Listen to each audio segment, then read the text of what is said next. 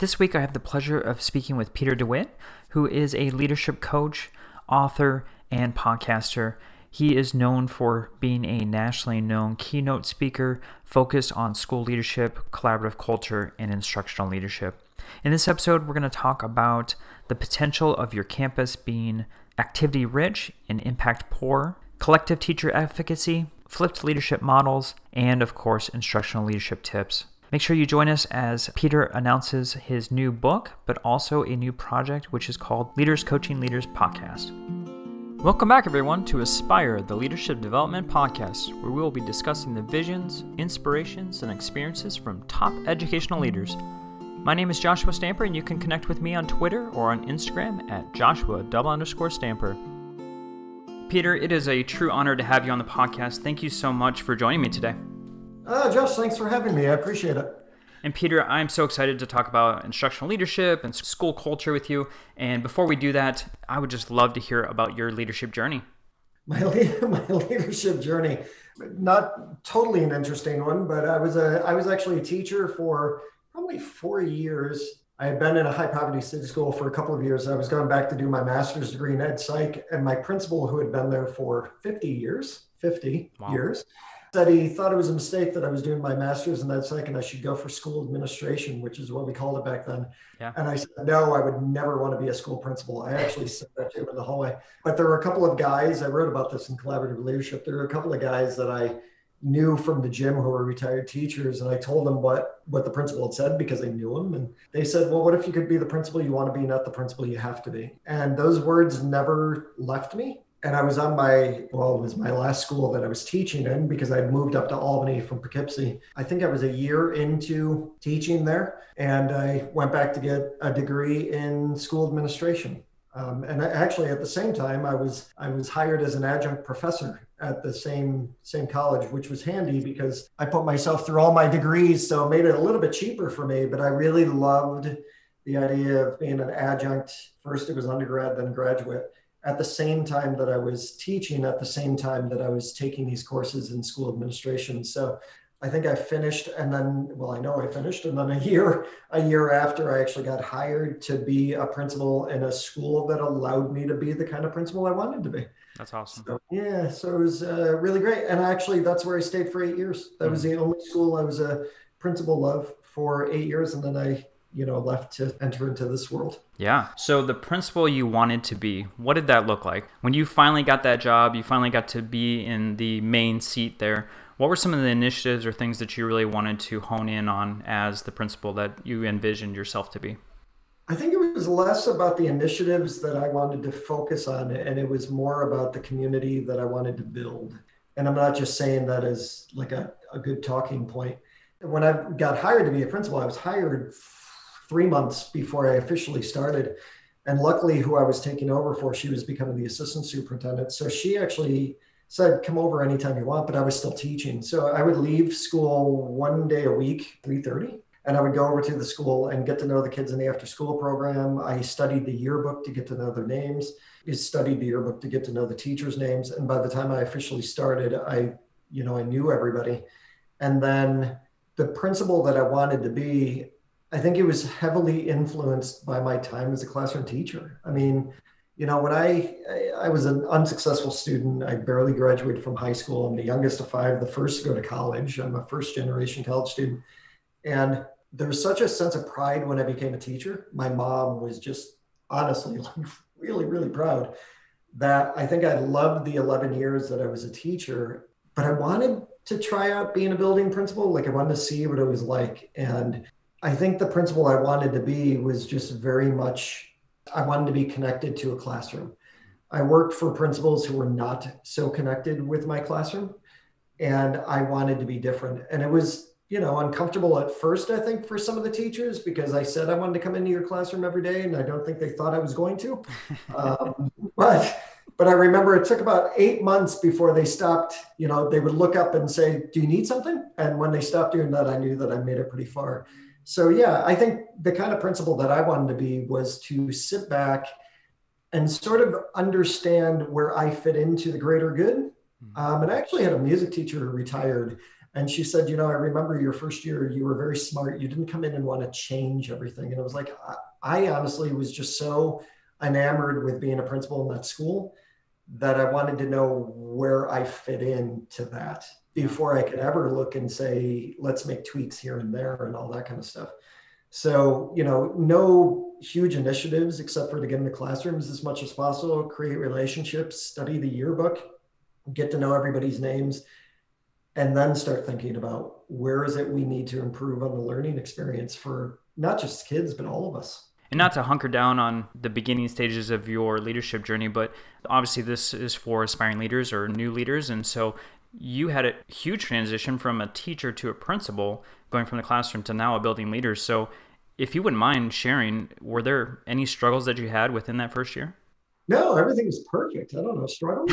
I figured for you, but Yeah, I think everybody thinks that, I walked in and everybody was clapping and applauding every day. That's not necessarily the truth. There are a couple of things. For new leaders, I think the biggest mistake they make is actually trying to change things. Sure. They go in there thinking, I'm the school principal, I need to change things. And that's the opposite of what I thought. But given that, when there were decisions that I made where I left people out of them, and that happened, that was something that I needed to learn not to do. So, for example, 6 months into my principalship, I changed the parent pickup door.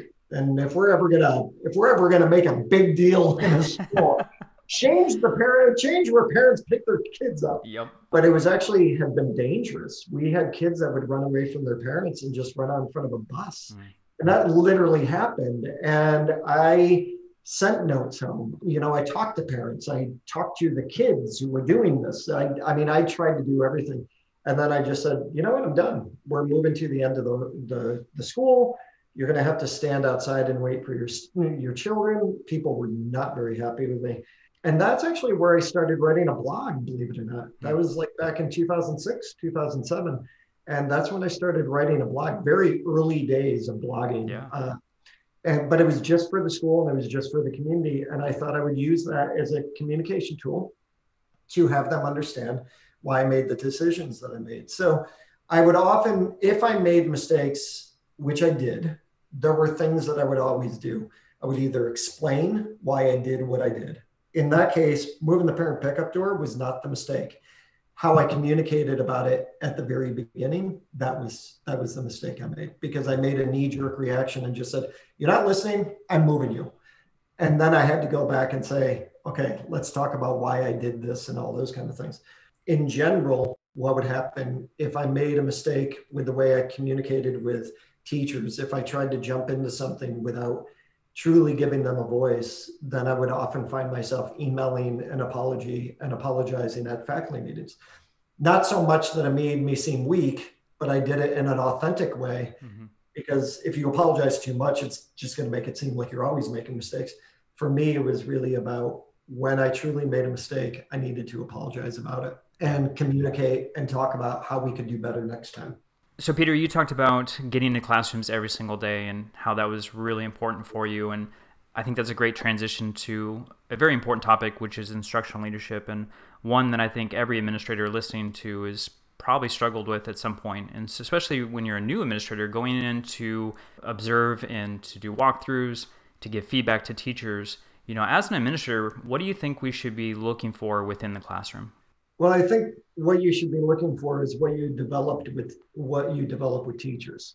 I don't think it's always up to you to decide on what you should be looking for. I think that's actually where school leaders make a mistake. Yep. It's all about what they want to see. And the reality is a walkthrough or learning walk process goes a lot better when you involve teachers in that decision making to say, if we're going to paint a picture of a successful walkthrough or learning walk, whatever we want to call it, in our school, what are the necessary components? And developing that success criteria with teachers is going to be the number one step that you should be taking. After that, it's really going to depend on what is most important for your school. Every school has a different current reality. In some schools that I'm working with as a leadership coach or running workshops, it's about common language and a common understanding around words like student engagement. We often have a common language, but we don't have a common understanding of those words. We use them interchangeably, but it can mean something very different, depending on just different people within a school. So it's about developing the common language and common understanding around, it might be student engagement, where you want to talk about the focus of authentic engagement versus compliant engagement. In some schools, it might be the instructional strategies you're using. We want to develop more teacher clarity because we find that our students, we have to repeat ourselves, or that students aren't as engaged in as they should be, or we find that we have to do a lot of review activities. Maybe what that means is we have to be more proactive and start looking at how we utilize teacher clarity in our school.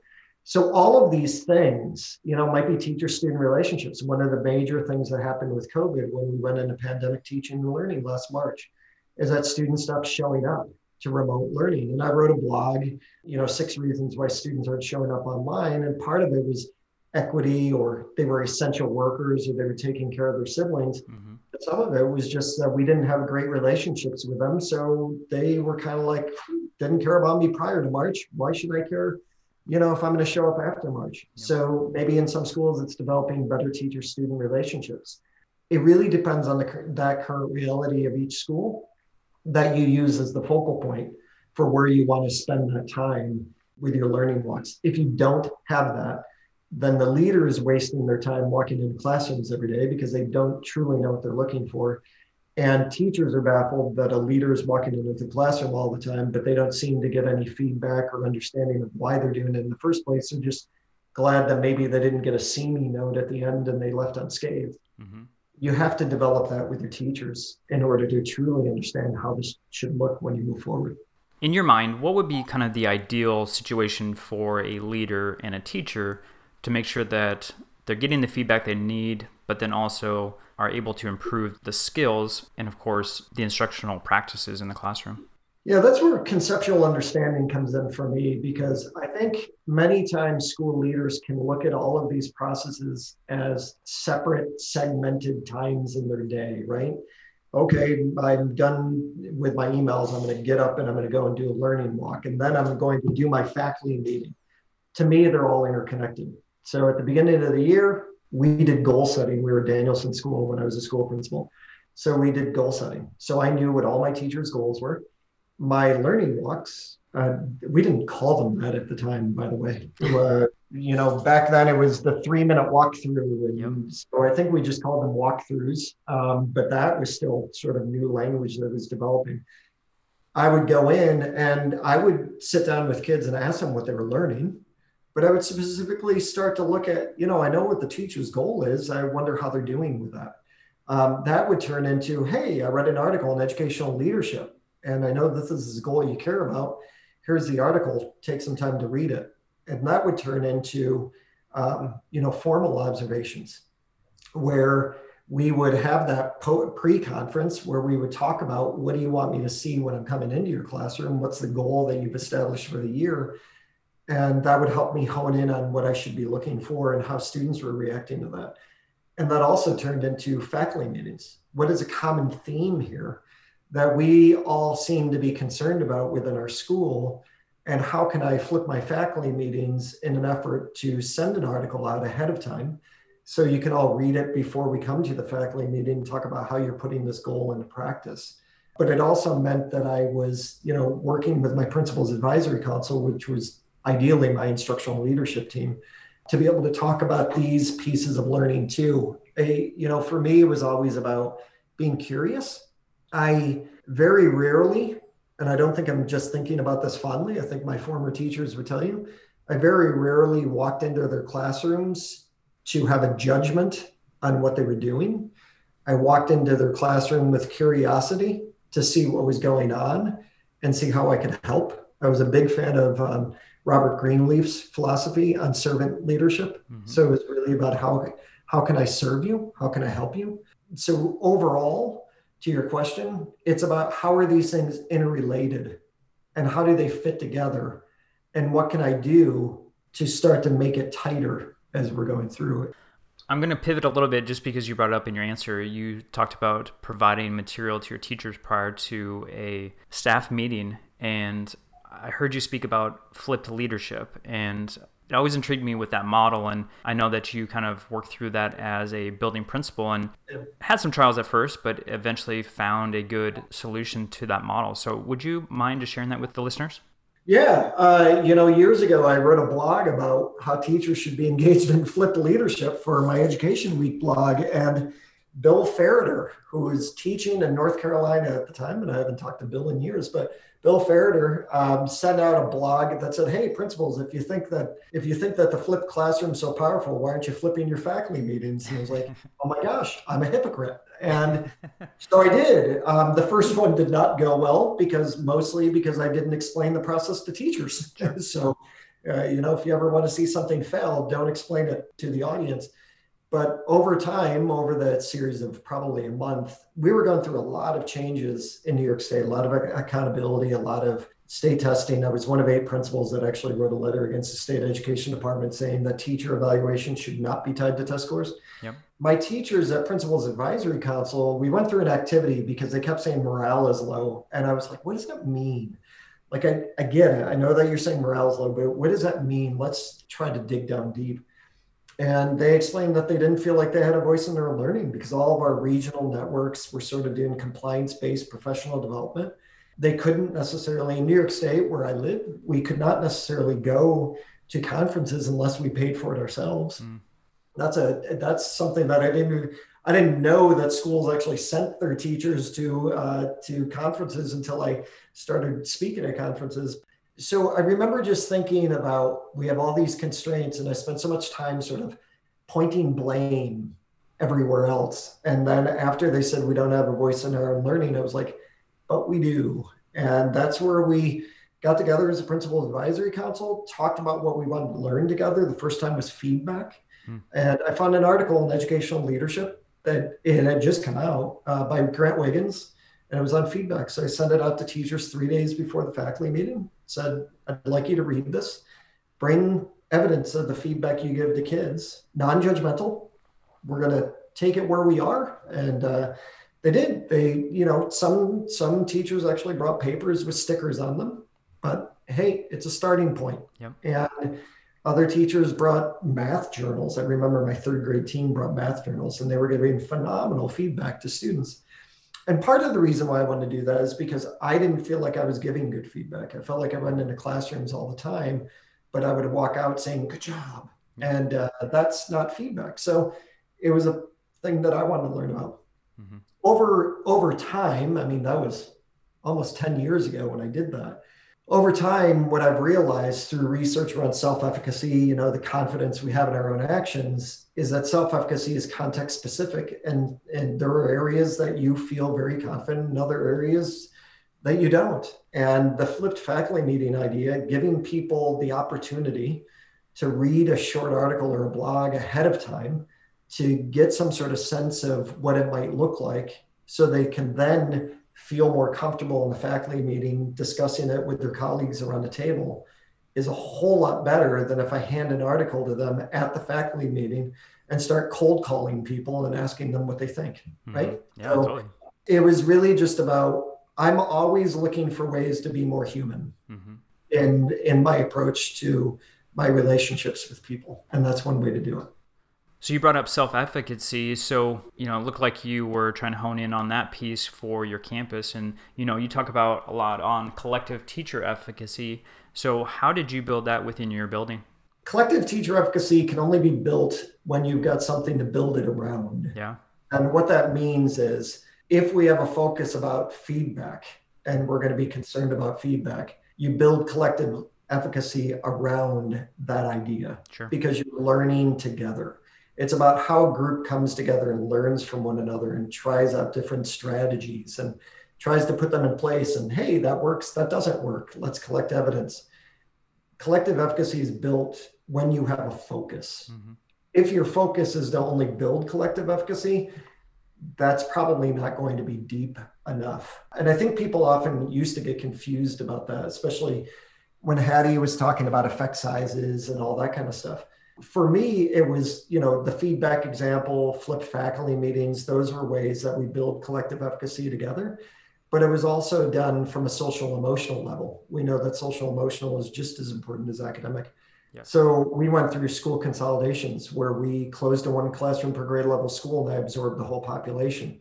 And it was done in 3 months. Politically, it was like a storm. And we had to develop a way to look and say, how are we going to bring all of these kids in, close the school that has been seen as like the jewel of the school district, and bring them in and absorb into our school system without them feeling like they just lost their identity. Sure. How are you going to bring two communities together? And I even wrote that on the website. Like, my school was Post and Kill Elementary, bringing these two communities together. And I was always very open and honest about that because I never wanted one group to think they were losing their identity. Mm-hmm. So we built collective efficacy through the work we did in order to get through. I mean, there was a hate blog at the time. State police were at our board meetings. Like, it was not a fun time.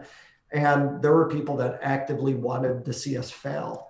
You know, we had to build it from a social emotional level as a principal's advisory council, and then as a school building. So we built collective efficacy that way. So those are two examples: one academic with feedback, one social emotional with the school consolidation. This podcast is a proud member of the Teach Better Podcast Network. Better today, better tomorrow, and the podcast to get you there. You can find out more at teachbetter.com/podcasts. Now let's get back to the episode. You have a blog that's, I believe the title is Why You Might Be Activity Rich and Impact Poor. And you talked about focus, and I think so often as an administrator, you can get caught up in all of the initiatives, especially as education is shifting. You know, you talked about social emotional learning is a big topic right now, and assessment. And how is a administrator able to kind of hone in on a focus and not feel like they're missing out on all these different important initiatives? Well, there are two ways to go about it. So in Instructional Leadership, the book that came out last year, implementation was one of the 6 aspects to instructional leadership. And within implementation, I created a program logic model. Program logic models have been around for a long time. Joellen Killian, you know, you're from Texas. So yeah. Joellen Killian has done a lot of work around program logic models, and there are a lot of researchers. I made mine very simple. It was just 5 areas, and it was about understanding your current reality. And that takes a team to be able to do it. So we were talking about collective efficacy. You would be working in a group to start defining where is it that you want to be able to have this focus. And you have to make sure that you stay on it. It takes consistency. That's why implementation is so hard. Right. People will move on to the next thing the next month, and they don't even know that they do it sometimes. They just move on. That particular blog you were talking about, was actually me working with a school district that I work with in California, that I was working with all their district directors. We were going through that particular program logic model, and we got the activities. So there's the current reality piece. There's the resource piece, which are called inputs on that one. There are activities, and then there are outputs. When are you going to begin taking actionable steps? And then there's impact. You know, how have teachers and students been positively benefited from this implementation? We went through activities, and they literally had 14 different initiatives they were working on. And when we got to impact, they could not tell me one. They couldn't tell me one way that it was a positive impact. And one of the people, I remember her name, Erin, looked at it and she just said, wow, we have a lot of activities, but we have very little impact. And I said, yes, you're activity rich and impact poor. Right.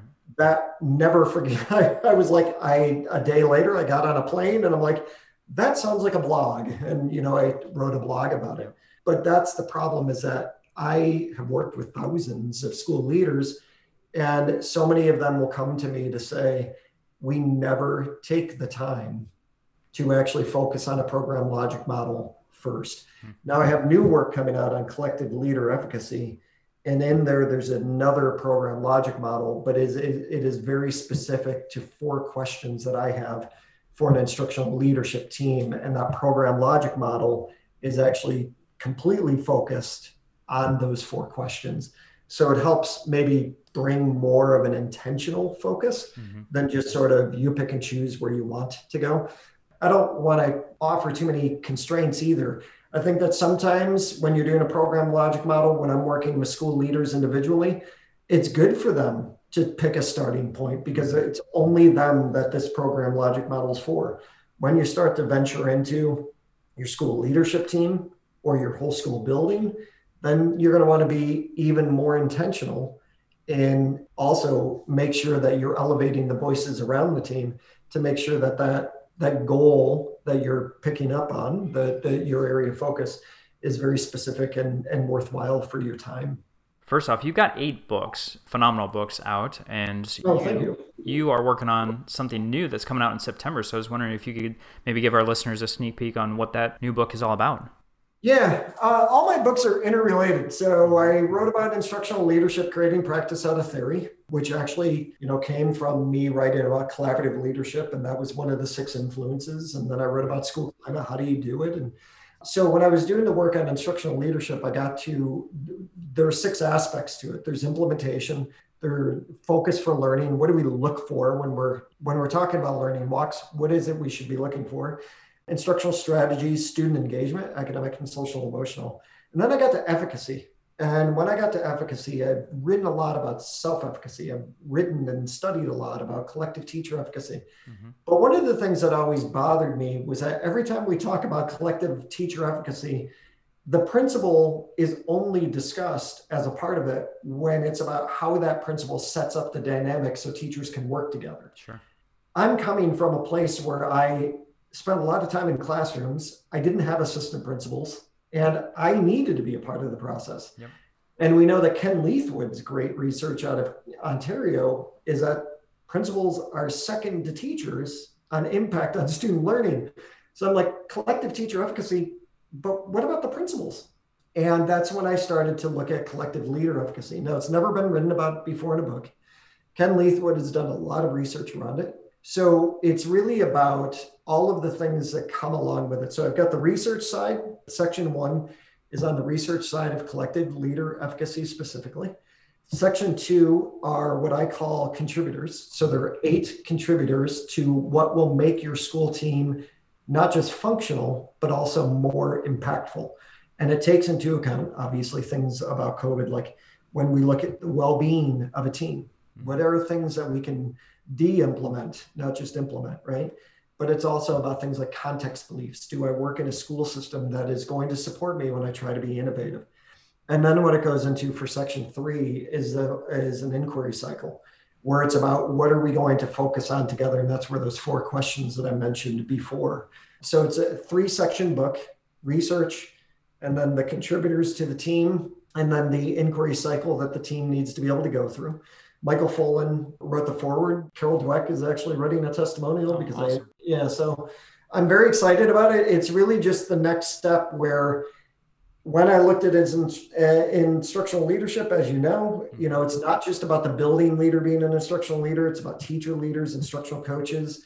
And then what that goes into is now how do we work together as a group to make sure that we're elevating the voices of everybody. And, I mentioned Michael, but Michael Folan's always talking about how leadership is not just you as a building leader, but all the leaders that you foster in your school. So the collective leader efficacy is about that. Now, Megan Shannon Moran has done a ton of research on collective teacher efficacy, probably one of the most well-known.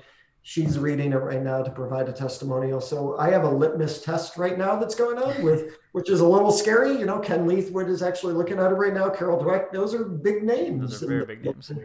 So those are my litmus tests though, when it comes to it. So I'm very excited. It comes out of, my editor just told me, September 28th.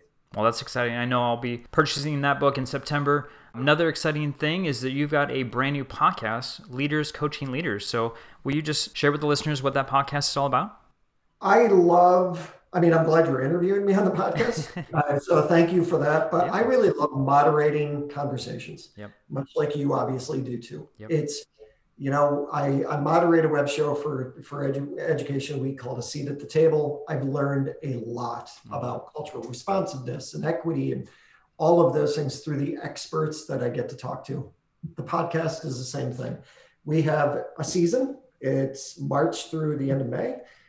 This season is focusing on reestablishing, reigniting engagement.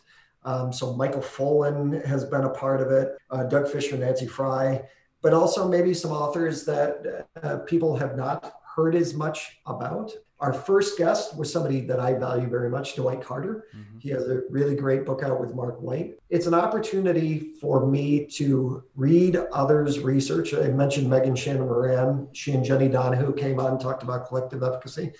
So it's really an opportunity to just ask these experts questions that I want to ask. And I feel pretty lucky to be able to do that. I don't get tired of those conversations because they just, they help inspire me. So I think that's really important. So yeah, it's called Leaders Coaching Leaders.